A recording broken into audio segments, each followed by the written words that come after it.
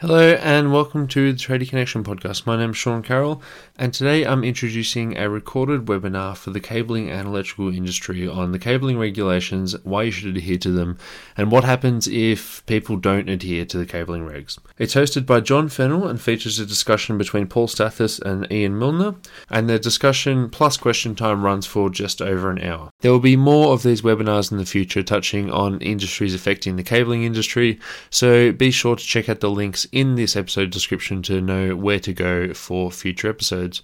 Anyway, I'll let these guys take it away and enjoy the episode. We'll start now. It's 7 o'clock. I'd like to welcome everybody who's come online. Thank you for participating in today's webinar. My name is John Fennell. I'm the CEO of the International Copper Association, and I'll be your MC for this morning for the first in a series of registered cabler webinars. The two presenters today will be Paul Stathis, if you want to wave your hand, Paul, CEO of Bixby, and Ian Milner, ICT consultant and ICAA smart wiring guru. Housekeeping for today, for this morning, the webinar is estimated to run for about 40 minutes, and then we'll follow that with 20 minutes of Q&A. If you've got any questions, just please register these in the chat room. And those who are unfamiliar with the chat, if you go down to the bottom of the screen, you can click on the chat function at the bottom, and that will open up a little panel, and you can register any questions that you've got through the webinar on that. And we'll hopefully get to that at the end of this session. For the best viewing of the webinar, we suggest you go to the view options. So if you look at the top right-hand side of your screen, you can click on the side-by-side speakers option. I hope you've all got that. It just makes it we tested it and we thought that might be the best for you, the side-by-side speakers option. As you heard, the meeting's going to be recorded so that our colleagues in Western Australia can have an opportunity to watch a bit later. If you wish to get a copy of today's slides or, in fact, the full recording, you can go to our website, which is registeredcablers.com.au. And I'll remind you of this again at the end of the webinar. So let me introduce Ian and Paul to start the webinar. And thank you all. Thanks, John, and welcome everyone at this very early hour in the morning. The idea here is just to actually talk about the importance of applying and sticking to S009. I've been with the International Copper Association for an eternity now. I didn't have this color here when I started. It has changed. So I think, and I've been in the industry for quite a long time. Over to you, Paul. Good morning, folks. Thanks also. Just want to reiterate the appreciation we have for you taking an hour out of your busy schedules to join us.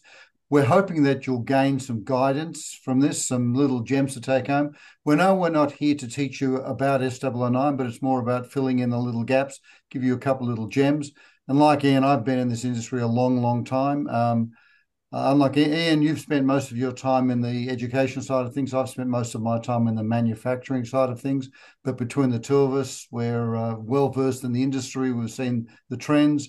We both serve on the committees that produce the standards and the regulations. So this is really to try and help the industry to just get more professional, I guess. Spot on. And just to mention, relax. All this will be made available, and you will get emails for links to go to the website to get it. So, you don't need to take any notes. You can relax and just enjoy the wonderful speech. So why are we talking about this? I'd say this. You're doing this bit, aren't you, Paul? Yeah, let me just address this one. And put simply, it's to protect you. Actually, no, it's protection in general across the board. First of all, it's the law. Now, why is it the law? We went through this with the federal government many years ago when they put out a public consultation. You might remember this in 2018. And they said, why do we need these regulations?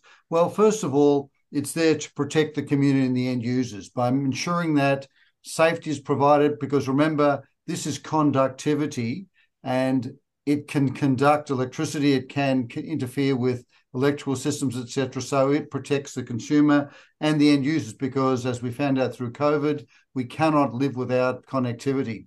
Secondly, it's there to protect you or us as the industry, as cablers, cover your butt. Put it sort of in a bit of vernacular situation. This is to help protect you, and we'll talk about this thing down the track today. And thirdly, it's there to protect the industry, to separate the good guys from the cowboys. This is terminology I've learned from a lot of the other cablers who contact me. I've been running BRCA for the last 12 years, so I gain a lot of insight from cablers who contact us with issues, questions, etc.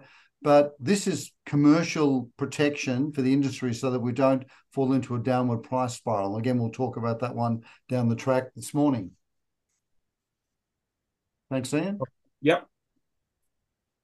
And what are we going to do in the ensuing minutes? We're going to talk about the key issues. Look at what is conventionally covered by S009, the scope of S009, what it takes to comply, the new requirements that have been added into 2020 edition, and what you can do to cover your backside. Use S009 to protect you, and how registration helps to avoid a downward price spiral. So that's what we're going to focus, and there's sort of key messages we hope to provide you in the next hour. Over to you, Paul. Okay, so first of all, call it a primer. This is just to understand what S009 is all about. It's very much specific cabling architecture. Now, as you all know, telecommunications cabling or communications cabling is star-wide. It's point to multi-point, as distinct with electrical, which we refer to as daisy chain or loop in, loop out. Very, very different architecture. Therefore, you need different criteria to ensure that it all works properly. Now, the other important factor there is a minute. Hello. Thanks, Helen. The other important factor to realise is that we must maintain separation from hazardous services. Now, hazardous services is not just electrical. It can be gas, it can be hot pipes, etc. Now, as we know, when we're running material for communication systems, they're typically in ceilings, in basements, in service areas. Thanks, Helen. So the important thing is to make sure we maintain separation so that communications infrastructure is not compromised by close proximity to other services, which can be hazardous to the end user, hazardous to the technician working in the premise or the technician working outside. And also the other important factor is the termination methodology. For those of you who've been around a long, long time, you might remember that we used to have wrap or screw terminals before insulation displacement contact or IDC came into the picture. You remember that back in the 80s and 90s, the old crone termination. That was a significant milestone in terms of termination, for the simple fact that it provided a very instant gas-tight fit. So it meant it was reliable over the long term, but very, very quick to do. So the industry had to learn how to use that termination technique and to do it properly, which meant that the system just worked as distinct from conventional electrical or other types of connectivity. So this is just a little bit of a primer about the way in which we treat the telecommunications cabling infrastructure. And then, of course, other complex issues like optical fiber, but we won't go into that detail as yet. So over to you, Ian. Thank you, Paul. Just being clear, the cabling registration, which is obviously what you need, applies to premises or customer cabling. The key is there's a clear demarcation point. And if you're not sure, there's a whole appendix in the back of S009, and make sure you're aware of it. Secondly, the leading cable is not covered by S009. However, several carriers, including the NBN, actually allow you to work on the leading cable. And when you get this presentation, you'll be able to actually go and get this authority to alter from NBN. Now, we include this because only registered cablers are given this authority to be NBN. So you can then take full benefit out of it. To do that, actually get the document and download it and actually read it, because it's got a lot of very useful information. So A, the registration is for customer cabling only. B, whilst it doesn't cover the leading cable, it is NBN and Telstra and other carriers have said, here's an authority to alter our facility, and you can use that. So take full advantage of it. The next thing is just to make you realize the current profile of the cable registrations that we have. So, there are obviously, you need to be registered with either restricted, open, or lift. Basically, 99% of all registrants are actually registered with an open registration. This is according to the latest ACMA figures. This is the figures that are put together through the registrars feeding back into the ACMA. Secondly, those do actually have an open registration. You can see from the slide, 60% have structured cabling. Structured cabling, by the way, is when you put in, from a patch panel to an outlet. Very simple stuff. But according to our legal framework and cable registration requirements, you must have an endorsement to work on that. So if you're doing structured cabling without that endorsement, you're actually in breach of your own registration conditions. And you're knowingly in breach if you're a registered cabler, because you are a registered cabler in the first place. So you can't say, oh, I didn't know this. So beware. And also, if you do coax cabling, optical fiber, underground, and aerial cabling. So just keep that in mind and be absolutely certain that the work you're doing, you're actually covered for. Why are we emphasizing this? Is because when something goes wrong and there's an insurance company behind, they're probably going to be looking for a scapegoat. And if they go, oh, you mean the alarm system didn't go off and stopped the water from flooding that floor because the moisture detector didn't get the alarm out because there was a break in the communications because the cabler didn't do the structured cabling or the optical fiber correctly, then the cabler's at fault. I know it's going a long way, but this is what happens in the real world, in particular when you're dealing with very expensive claims to insurance companies. Do the work in compliance with S009 and ensure it meets the customer needs. S009 does have certain words, and Paul will talk to it. And if you don't make sure it meets the customer needs, you will always have a problem, okay? To make sure it meets the customer need, make sure you document what you agreed you're going to provide them and actually provide what you agreed you're going to provide them. And finally, is complete the TCA form, TCA1 form, which, by the way, can be your worksheet and your invoice as long as you include the pertinent details from the TCA form in it. So you don't have to create new systems. You just have to embed what you've already got, what the TCA1 form has into how you already operate. Paul. Okay, thanks, Anne. So, folks, this is just a quick summary of the changes that went when we went from the 2013 edition to the 2020 edition. Now, it's kind of funny because it's 2023 now, so this seems like a long time ago, but to us, it wasn't that long ago. Those of us on the committee, we spent a couple of years pre-COVID working on the updates, etc. Now, there's a lot of changes that have been made, and we put out a communique about that, I think about 18 months ago or so, and hopefully you've had a chance to look at that. But if you haven't, just go back over your newsletters from whoever the registrar was, and you'll find information on that. But what we've done for the purpose of this webinar is just extracted what we thought the three biggest changes that were introduced, and I'll just talk about them individually. First of all, we introduced a term called fitness for purpose, so that applications must work on the cabling. And this is a legal requirement. All too often, we've found that historically, you could put in a cabling system and it might not work, but legally, well, you've done your job. But here, this fitness for purpose basically means it has to work. Otherwise, the client has the right not to pay you.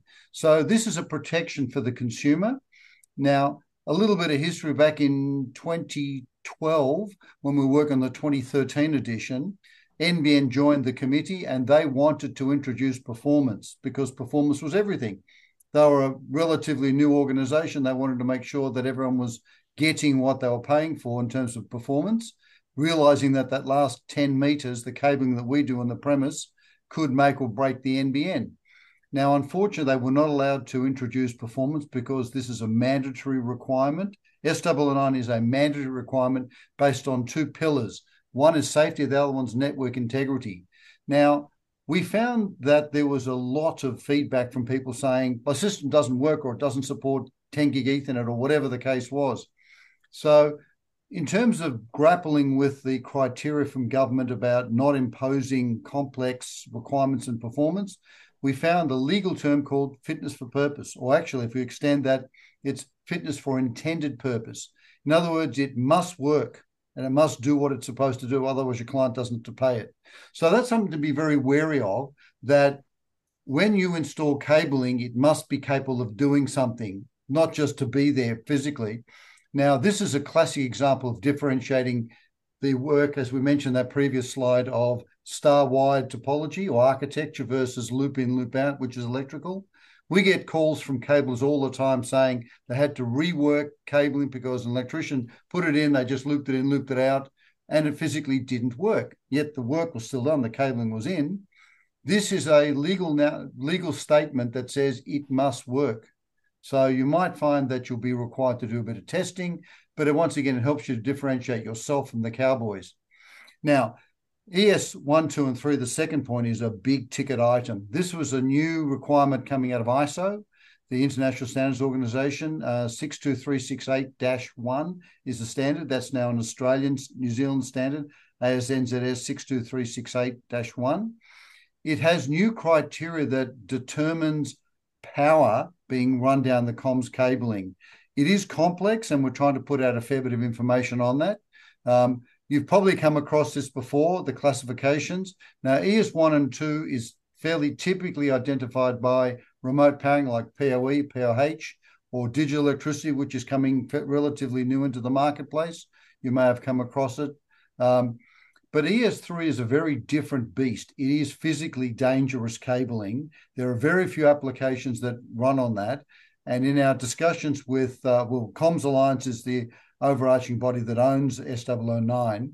We're in discussions with ERAC, the Electoral Regulators Authority, about trying to identify who does what and what criteria is required, because ES3 has dangerous voltages. It can be harmful. It can be very, very dangerous. So we're just trying to work with that.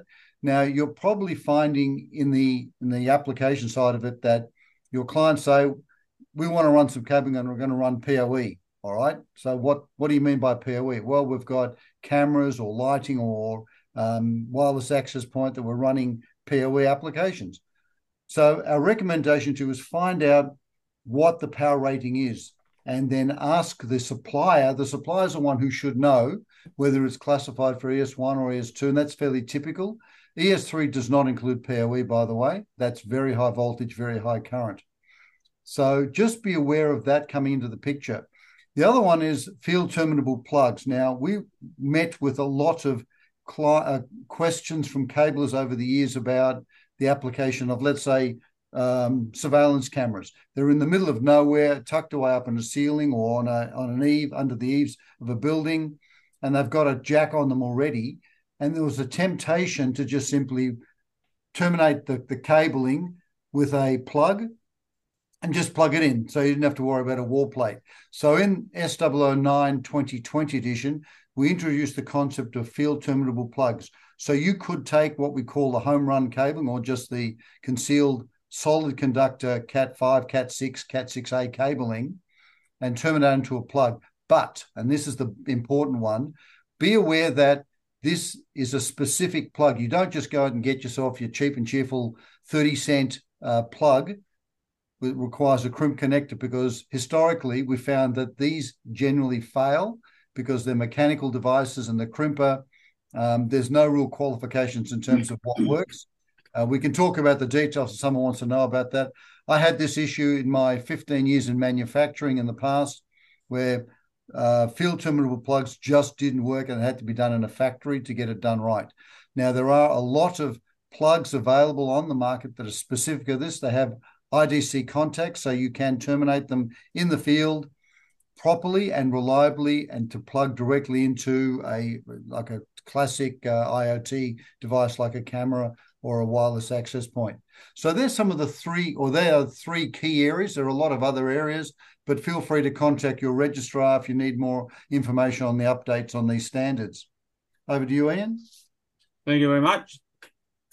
So the next one we want to talk about is obviously increased awareness of your risk and accountability. The fit for purpose means if I've got an alarm system in my house or in my business with smoke detectors, whatever, and I've got a back to base, sort of arrangement, then I expect that when the smoke detector goes off, in fact, the alarm system will be able to actually communicate. If that fails to communicate because of the cabling that was done by the cabler, then they're the ones that are copying that. So that's what we're talking about, accountability. The other thing is that some customers, obviously, you never know what they're going to use the cable for, but you can always say the cable was installed, this type of cable to these standards, which is, for example, S008, the cabling complies with S008. It was installed to S009 and ISO 11801, for example, part 1, 2, 3, depending on whether it's commercial, domestic, residential, and so on. So if you do that, then if they want to use it for some unintended purpose, then they can't fault you. So be careful what you're supplying and document it, because if it's not documented, then it didn't happen. Remember that. Better understanding of the fitness for intended purposes. So I keep coming back to what is it that you want to do with this? I want to run a PoE camera, and to get to that CCTV PoE camera, the shortest cable run we can have is 200 meters. Well, will that work or not? Now, there are cameras and CCTV systems that are designed to do that. That's fine. But again, documentary trail that says the customer has agreed we can actually have this going for 200 meters because the equipment they're going to use is designed to work over 200-meter cable length, so covering your backside. Better understanding of the scope and the limitations of the insurance. So it's just be aware. And I know this is more like a business thing, but at the end of the day, the standard will only save you if you've got a way of saying, I have taken reasonable steps to ensure the client got what they wanted, and I understood that within the confines and constraints of the scope of S009 and, what my services can provide. When we're talking about creating an escape strategy, it's, literally the best escape strategy is ensuring you go back to that documentation. I agreed I was going to deliver this. This is what I agreed. And secondly, this complies with the standard. I had informed you previously that what you wanted done is outside the standard. And therefore, I gave you a 200-meter length of Cat6 cable, and now you say it won't work because you bought cheaper gear, because suddenly your accountants told you that you could buy cheaper gear. So again, think of the standards as being your best friend. So don't see them as, oh my God, I've got to know this, but actually use them as your best friend. In fact, download them electronically and learn how to use the Control F function in the reader, the Adobe Reader. So you can actually find how many times a particular statement comes of, installation of certain particular practices. So, and by the way, can I just mention for you electricians that are registered cablers, when we're talking about electricians, they're the ones that aren't registered cablers and don't know what they're doing, okay? Just because we do come across some that are still doing things and they haven't caught up with the latest technology. Now, Paul. Okay, thanks, Anne. Folks, let's call this Business 101. Now, a lot of this is lifted from a presentation I did at Bixie Conference in the US earlier this year, just to help people differentiate themselves. So how do you position yourself? I'm a professional, therefore I'm not a cowboy. Now, the word FUD, fear, uncertainty, and doubt, that's a term, and this is the classic case of people being aware of what the risks are that they're taking on board. So you, as a professional, are there to help mitigate risks for your clients. So we have to create that, call it discomfort. Classic case, if you're going to get a plumber to do some plumbing in your house, Do you want to get just anybody, a cowboy, just because they're cheap, or do you want to get someone who does the job right so you don't have leaks and problems? So this is the same thing. Telecommunications infrastructure is an essential service, and I want you to communicate that to your clients so that they are aware that what you provide for them is mission critical. As we found out through COVID, if you didn't have connectivity, things went pear-shaped awful quick. So what I wanted to do was just, there's quite a few points there. I've got some notes from the presentation I did in the US. But just put it into context, it's a very common occurrence for new entrants to any market to win business on price alone. So somebody comes into the industry, they're a newcomer, they might have been a pest exterminator in the past, they want to get into telecommunications because they reckon there's money in it. And the first thing I'll do is I'll undercut everybody. They win business on price because people are conscious of price. Now, what we're trying to say to you is to help protect you from not having to get in this downward negative price spiral is to differentiate yourself. So a couple of points I wanted to do. First of all, demonstrate that you are an ICT infrastructure professional as distinct from others who aren't. So the first thing you've got to ask is, if they're getting quotes, are you getting quotes from a registered cabler? Do you know that's the law? You asked your client, do they know that it's the law they must have such so-and-so? And if they dismiss that, well, do you know what can happen if you get someone that's dodgy, that doesn't do the job properly? Now, we should also stipulate that you need to engage your client by saying that you can mitigate risk to them by only using safe and dependable products. Remind the clients that S009 is based on safety and network integrity. That's what you're ensuring by being a registered cabler. In other words, if you don't use a registered cabler, you're taking on risk. So you are there to protect your clients and to mitigate risk from them. Now, if the client doesn't use you, they could be letting in cowboys who could compromise the safety and integrity of the network. So once again, that's using that FUD factor. Remind them that they take on risk. If they don't use a compliant product, don't use a compliant registered cabler like yourself. Also need to remind the clients of the fitness for purpose clause in S009. In other words, you're a professional to ensure that what you install will support their needs. Can they risk their business on a cheap and cheerful installer who leads with just price? Yes, they might be saving a buck or two, but are they putting their entire business or their entire household at risk? Now, we've had situations, many of our cablers have told us of experiences they've had through COVID. Classic one we had, and I don't know if Con's on the call or not, but had a call back at the start of COVID. One of our cablers picked up a little bit of work with the legal profession. Now, I don't know if you're aware of this, but during COVID, all judgments, so county court, magistrate courts, Supreme Court, etc., the judges had to be doing it from home. Now, if they were using wireless communications, it was working okay, but it was also a shared medium amongst kids at school, the wife or the husband working from home as well, whereas cabling provided dependable, reliable guidelines and people picking up business. These judges knew they couldn't risk going with just anybody. So it's a very important reminder there. Now, if pricing is raised by a prospective client, ask if your competitors are registered cablers who actually comply with S009 installation practices, and if the products proposed are compliant to S008. In other words, comparing apples with apples. So because most consumers don't know about cabling registration, etc., it's up to us to inform them. So when the issue comes up, don't get caught up in a price competition situation. It's about raising the stakes and saying, am I competing with a compliant product? Am I competing with a compliant cabler as well? Now, we also want you to stress the importance of what you're providing to business or individuals by saying that ICT infrastructure is an essential service. Can you afford to risk it with good old cheap and cheerful? And the answer simply is no, you can't. So this stresses the importance of having a professional who is registered, who is licensed, etc., to do the job properly, so that when you leave, what the client has is a system that's fit for its intended purpose. Now, also, we wanted to stress to you that you should never allow a client to minimize the importance of the service you provide. A lot of people think of IT as being software. We talk to a lot of universities and they say, Yeah, network engineering is all software.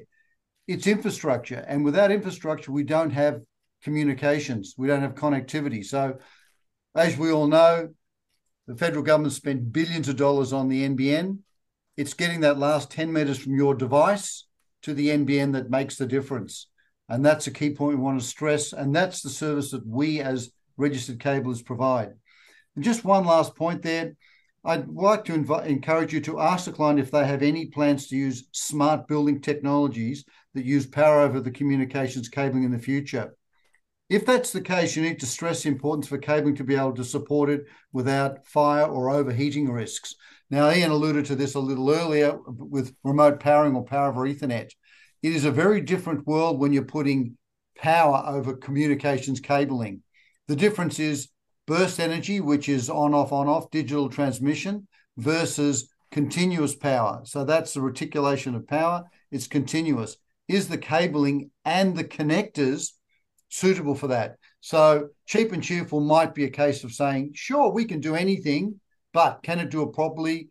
Do you understand the issues about length, deregulate or deregistering? No, I'm trying to think of the term for that, but reducing the derating. Derating. Thank you, Ian. So be aware that there are professional limitations on what can and can't be done. If you know this, you demonstrate that you are a professional and that you provide a better risk mitigation for your clients. Now, just to add something that Ian mentioned before about insurance, be aware that insurance companies are not charities. They will pay out on an insurance claim. However, they then go out and seek what the cause of the fire was or what the cause of the claim was, and they will then challenge and issue anybody associated with the building with a bill. And that's a legal term called subrogation, which allows the insurance company to claim a percentage. So if you're involved in the project, you may be connected up the alarm system and the alarm failed, you could be 40% to blame, and you'll get let's say the insurance company pays out $10 million on a building fire, you'll get slapped with a $4 million bill. Now, if you're non-compliant, in other words, you didn't use compliant product, your insurance company, even though you got a $20 million liability insurance, will walk away from you because you're non-compliant. So I cannot stress enough the need to be compliant, use compliant products, be registered to protect yourself, because if there's ever an insurance claim, you're covered and your insurance policy will cover you. But if you're not, they'll walk away from you. Over to you, Ian. Thank you, Paul. That's it. My computer wanted to go to sleep. Sorry, it's not because you were talking, Paul. It's just you didn't move the mouse. Okay. So, what are the key messages you must walk away with? Well, firstly is if you don't have a copy of the latest, get it. S009. You can also download S008. You probably don't need to read it unless you're a manufacturer, S008. The key is S009. When you get this slide pack, which will be available through our site, you'll be able to actually click on that and it'll take you to the Comms Alliance. This standard is free. This was a decision made by the communications industry ages ago, and we provide all the standards free of charge through Comms Alliance. So get it and read it. Read the regs. Take your time. If you don't read it, how can you protect yourself? So there are a lot of intricacies in there, and there are a lot of good, solid information. You've got to understand. Paul talked about ES1, ES2, ES3. We used to talk about SELV, ELV, LV, and so on. Well, it's now ES1, ES2. ES1 and ES2 are equivalent to, but are not SELV, ELV. In fact, ES1 and ES2 can have unlimited voltage, but you limit the current. Or you can have unlimited current, but you limit the voltage. Now, which sounds a bit weird, but what they're looking at from a safety point of view is what is the potential of the energy source to actually create harm. And ES1 and ES2 are not seen as being ones that will create harm, which will have a detrimental permanent impact on your life and the equipment's connected to. But what we're getting at is not strictly SELV, ELV. So you've got to get your head around that. And in particular, with new technology arriving all the time, people come in with technology, even though they might not supposed to, and then they want you to actually get it working. So download it, read the regs, understand what do we mean by that. Be clear of where the demarcation point is. Download the authorities to alter, understand what they mean. And in particular, for example, with the authority to alter from NBN, they clearly require you to actually use particular products. So you've got to be able to access those products, and they expect tests to be done. So, and it's all spelled out there. And also, by the way, if you do have questions in regards to things like that, feel free to contact us.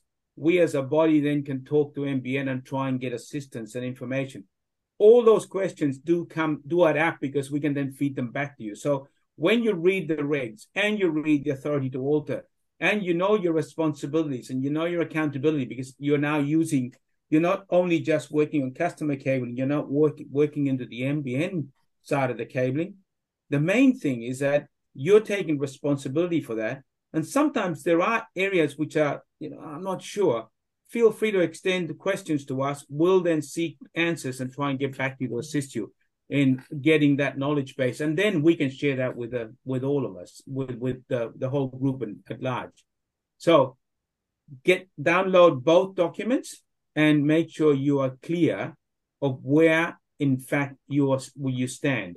So that is absolutely clear, so that when the customer says, this is what I want, you can go, yes, I can do that. I can use compliant products.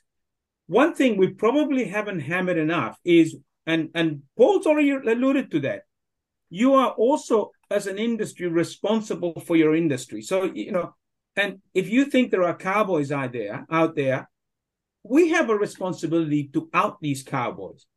To out them, tell the customer, you realize you can actually go and check that person is registered. Any one of you have a cable registration, it has a number with a T, a S, an A, and so it doesn't matter. The main thing is you have a number.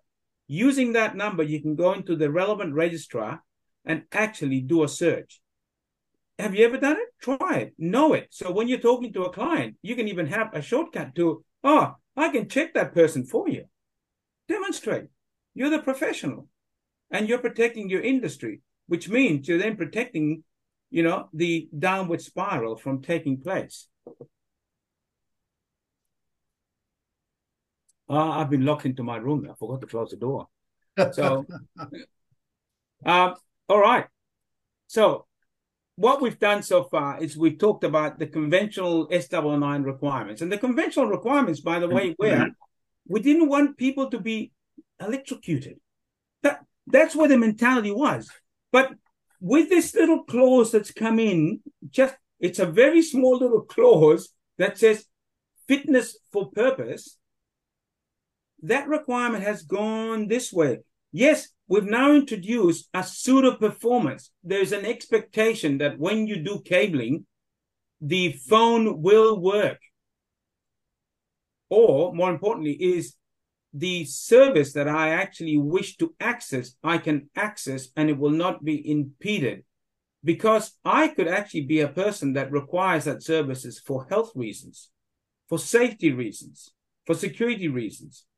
There's a lot of technology being rolled out to support people, for example, through the NDIS into homes, through all this smart technology. Now, when something goes wrong, you don't want the door not to open when it should, or the alarm system not to actually send out a request for help. So the conventional requirements have been extended because the scope hasn't extended. It's just that we as a committee, we've been working on work health and safety. And work health and safety is a very broad topic. So Comms Alliance in particular are doing a lot of work in that area.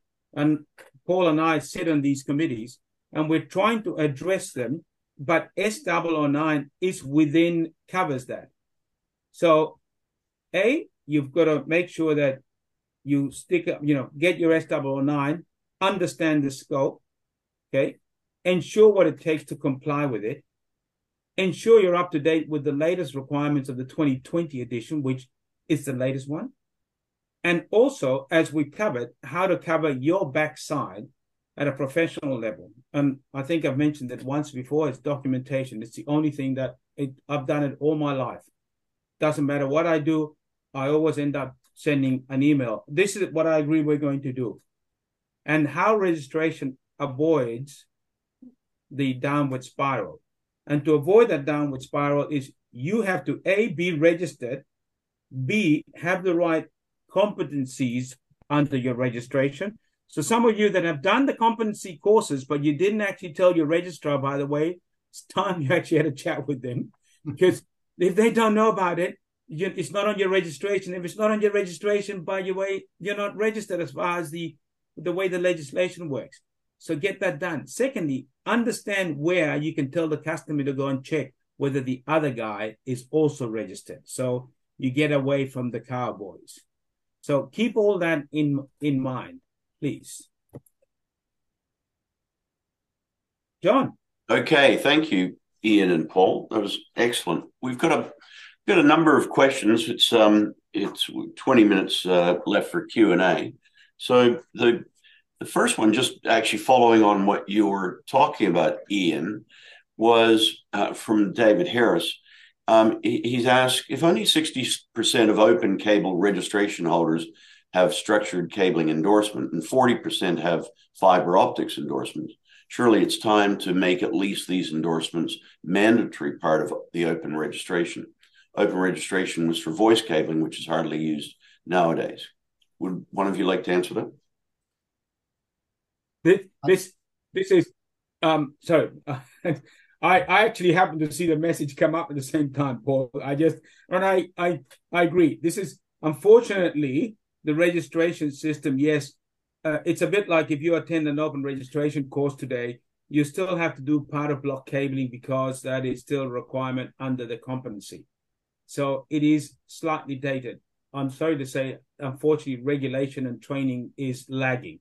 So whilst I can't say that we are right now at this point in time trying to do that, there was an organization in charge of reviewing the training packages. I think it had the words PWC in it, so I don't know where that stands at the moment. Okay, sorry, I'm being quite honest. That's the organization that was in charge of reviewing the telecommunications or ICT training package, and that's okay. But that's something we should actually, as a registrars and a committee here, we should take it up with the ACMA. So we will should start tabling that as an issue. It's a valid point. Yeah, well, that's maybe at the next webinar we can give an update on that. Yeah.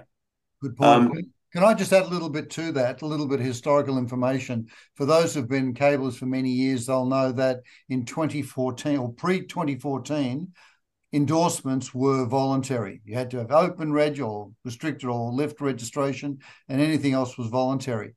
In 2014, the ACMA changed the rules, much to the drive of NBN, to mandate particular competencies. So and the word if is important, if you work with optical fiber, you will need that competency, was endorsement now called competency.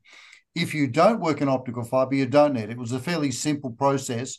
Now, we've argued with the ACMA for years that structured cabling represents about 95% of the work these days that most people do. Now, the ACMA have simply said it's a legal instrument, therefore would take a significant change to the regulation. So they're going to leave it as it is for the time being until such time as the instrument is reviewed and it gets grandfathered every 10 years or so. So at some stage in the future, we're going to look at potentially, I'm certainly Bixie and the other registrars are going to be probably lobbying the ACMA to say we need to include structured cabling as a mandatory requirement because that's majority. Now, over the years, we've been monitoring that migration. It was back in 2014, it was about 35% had the structured cabling registration. It's increased, and every quarter we report this to the ACMA. So the figures that Ian put up on the slide are actual factual information. That is exactly what the ACMA has aggregated and provided as feedback to us. in terms of the number of cablers that have that competency. It is slowly increasing, but we are encouraging folk to do that.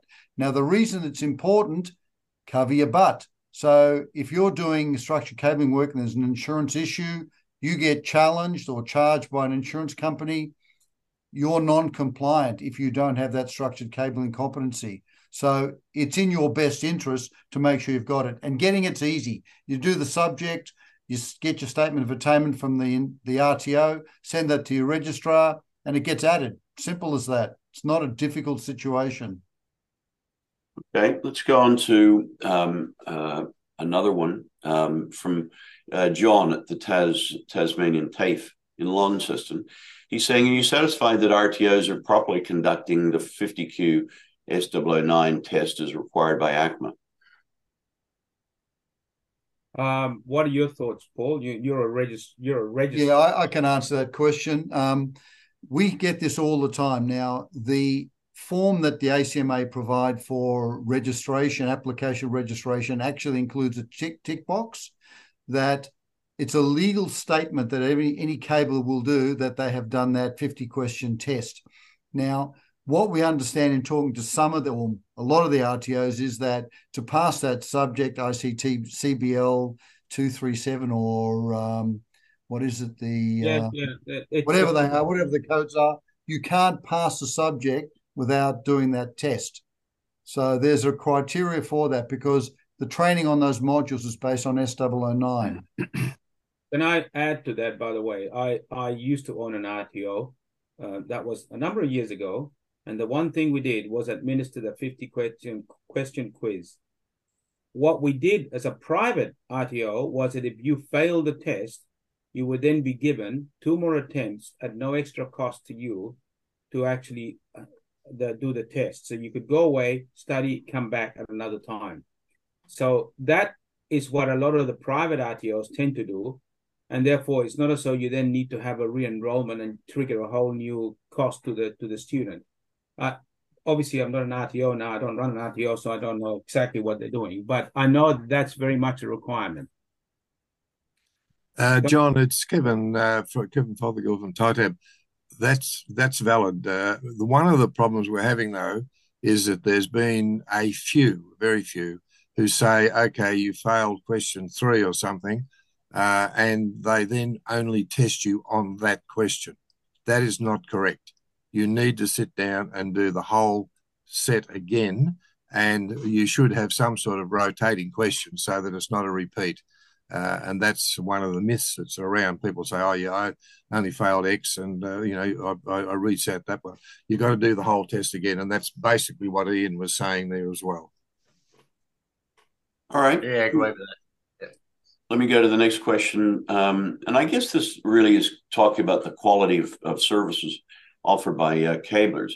Ron Rees has said he's been called out to a number of NBN installations where the installer has wired the service to an available point, dumped the modem somewhere in the house, and whilst the final wiring works, it's pretty much a mess. So the question is, where does workmanship come in versus simple installation?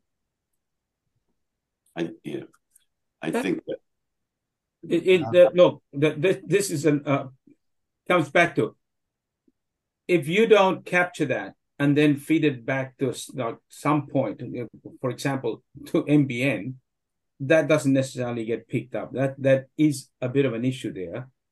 I can't discount that happens. But again, I don't think enough of it. It's probably a bit like if you ask the ACMA, is there a problem with cabling? They say no, because they don't receive complaints. They don't receive complaints because customers don't know who to complain to. It's not because they don't want to complain. They just don't know where to go to. So you could, if you capture that and start collating that, then we can mount, some sort of case. At the moment, we're not out in the field. So unfortunately, unless you provide it to us, for example, we could become a central repository and then try and put together enough examples. So we need your assistance to try and get rid of that practice. But by the way, it is NBN's responsibility. It's on their side, okay? If I can just add to that, I had a meeting with NBN's Chief Technical Officer only 2 weeks ago, and they want feedback. they acknowledge the fact that some of the workmanship is pretty shoddy, just because people are in a bit of a rush to get the job done, etc. And now they're spending millions of dollars going back and refixing. And of course, there's the upgrades to fibre to the home, etc. But any feedback is important. So we have direct ear of the NBN. So if you've got issues, folks, let your registrar know, and we'll channel that straight back to NBN, and they welcome that feedback. Yeah, I think there's a number of questions coming through and points made about whether they should be registered for different areas. But there's one that comes through from Stephen O'Neill that seems to touch on most of those questions, saying that TCA1 seems out of date in the digital age. Do you think this should be something that is submitted online or through an app? And this way, accountability with registrars would be easier to track. The TCA1, by the way, if you get the example or the sample of a TCA1 form from the ACMA, all you need to do is ensure all that information that's on that form is captured by your system. So if you've got a digital system and you do digital invoicing, that's where it's captured. And then you ensure your customer has a copy of it. And obviously, your customer gets a copy and you retain a copy as the cable. Your cabler should have, or you as an employer have a copy for your cabler. You as a cabler are required to actually keep a copy of it. So it doesn't have to be a paper trail. It can be electronic. It just has to exist and has to have the statement that you have done all the cabling compliance with S009. And then someone's, by the way, I just saw a TCA2 form, which is if someone's done non-compliant work, you then can present that to the customer to say, the work that I've seen, the cabling work that is in situ, which the customer owns, is not actually compliant. And again, you need to demonstrate. If I can just add to that, Ian, we believe that the TCA 1 and 2 forms are your best friend. That's there to protect you. Now, the law says you must keep a copy for yourself for a year and give a copy to your client, and they're supposed to keep it for a year. Our advice is keep it forever. Now, you're not going to have 12 filing cabinets full of TCA1 forms. You're going to store them digitally. In fact, we even recommend that you have lots of photos, because these days photos are easy. Just use your phone, take photos, download them, store them digitally, or ascribe them to a particular project, so that if there is ever an issue 5-10 years down the track, you've got a record of what you've done. And if somebody else has come in and done some dodgy workmanship, you're not to blame, because and the TCA1 form is basically to say, this is what I've done. And down the track, if someone else has done work on it, you can differentiate yourself from it. So by all means, use it to your advantage, take lots of photos, store the photos, give them to your clients, and then they've got a record of it, but keep them to yourselves because it's there to protect you. Sorry, Paul, maybe I can just ask a question. Then you just mentioned keep the TCA1 forms for 10 years because somebody might come back against you. Isn't there a time limit on when people can come back for faulty work? It's not so much people coming back to you from a warranty point of view. It's more so an insurance claim. So it's been our experience in talking to lawyers in particular. They cite lots and lots of examples of projects that have been installed 10 years ago.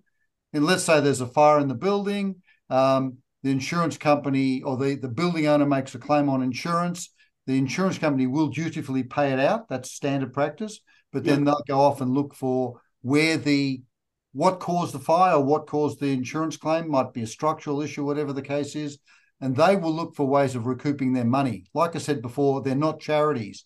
They give money away to a claimant, then they get it back from whoever. And this is where subrogation comes into the picture. If you've got TCA1 form that says, I did this, I didn't do that, etc., even if it's 10 years ago, then you're covering your butt, you're protecting yourself. Whereas if you don't have the documentation, you've got the burden of proof.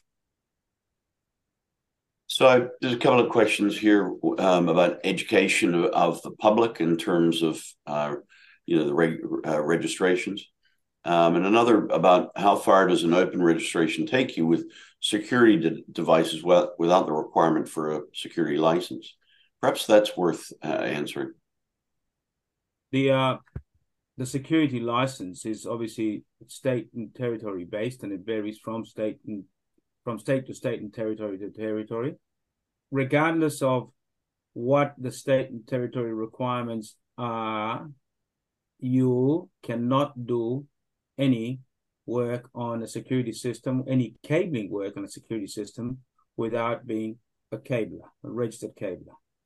So that is under the Telecommunications Act, it actually picks up all the security systems. In fact, the cable registration goes to the fact to an extent where if you put in cabling from a receiver in your home theater system and you put it in the cavity or any concealed location, fixed or concealed cabling to extend your receiver to the speakers, that cabling is called under the Telecommunications Act. You must be a registered cabler.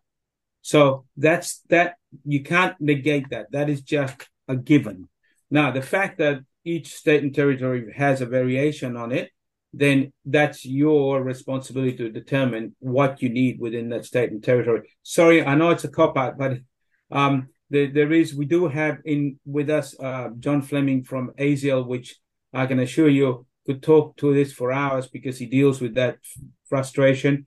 But you just have to look at what areas you work in and therefore what are the requirements from your state and territory. Yeah. Okay. So Can maybe I if I could just John? make a note, Paul. There's 4 minutes left Sorry, in the webinar. I'll let that go. Yep. So if any of you got any questions that are burning a hole in you, yes, here's right. Robert's made a comment about the importance of being covered by insurance because sometimes things can happen which are out of your control. There's a question I've got here about CCTV systems that are standalone, and the person's asked, do I have to adhere to standards if I'm installing a standalone CCTV system? Cool.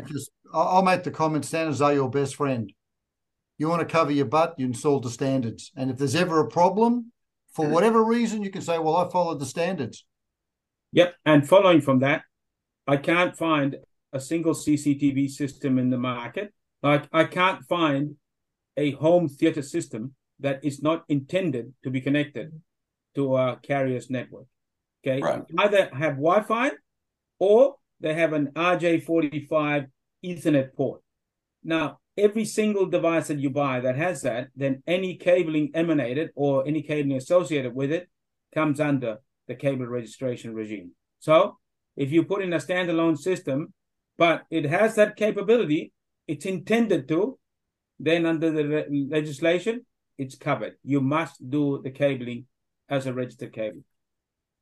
All right. Well, so I've got a question for you. So you know how you put the electrical conduits right throughout the homes as you're putting the electrification in, and subsequently you might want to put in a structured wiring or a distributed wiring network for communications. Can you put the fiber cable in the electrical conduit?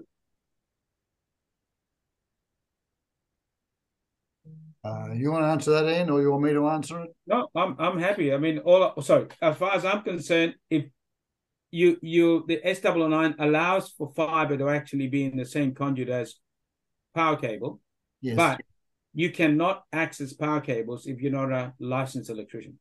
Bingo. Yep. So the constraints are more the electrical side rather than the comm side. Yeah. So if you are out there listening to us and you're an electrician and a registered cabler, you have an advantage. Okay, so you got to play to your advantages. So Ian, does that mean they can put the fiber cable in the electrical conduit? But please read the standard, because you got to comply with all the labeling notices and stuff like that. Okay. Right. Okay. We've got 30 seconds left. Graham Hands just made a comment that 95% of domestic CCTV system installations are done by security installers without structured competency, and 50% without open registrations. Yeah, look, this is where we come down to. Mr. Customer, you've just got a quote to have that installed. Is the installer registered? Do you know how to get your registration? Okay, so we will send this out to you, but make sure they can actually look at how make sure that the customer knows how to check whether that person going out there is actually a registered cabler and they have the competency, which comes back to you as an audience. If you don't have your competencies, get them done, because then that argument falls flat. And Right. just by the way, to mention, I should actually put my last slide up, John, for you to close. Okay, so yes, it's just coming on closing time. So thank you, Paul and Ian, for excellent webinar and this morning, and thank you all for your participation in this webinar. The next webinar is going to be held on the topic of deploying wireless correctly, and this will be in sometime in November. But we'll be sending out notices to advise you of the date closer to the time. Again, if you want to see these slides that are being presented, we'll be putting them up on the Registered Cablers website, which is Ian has showed you here. It's www.registeredcablers.com.au. We'll also be putting up a full recording of this webinar in case you want to go through that as well, especially for our Western Australian members. And lastly, we'd like you to have a good look at the website here, as many of your colleagues are already promoting their services on this website and getting an awful lot of referrals from it. So thank you once again for your participation. We look forward to seeing you all again in November. Thank you and good morning.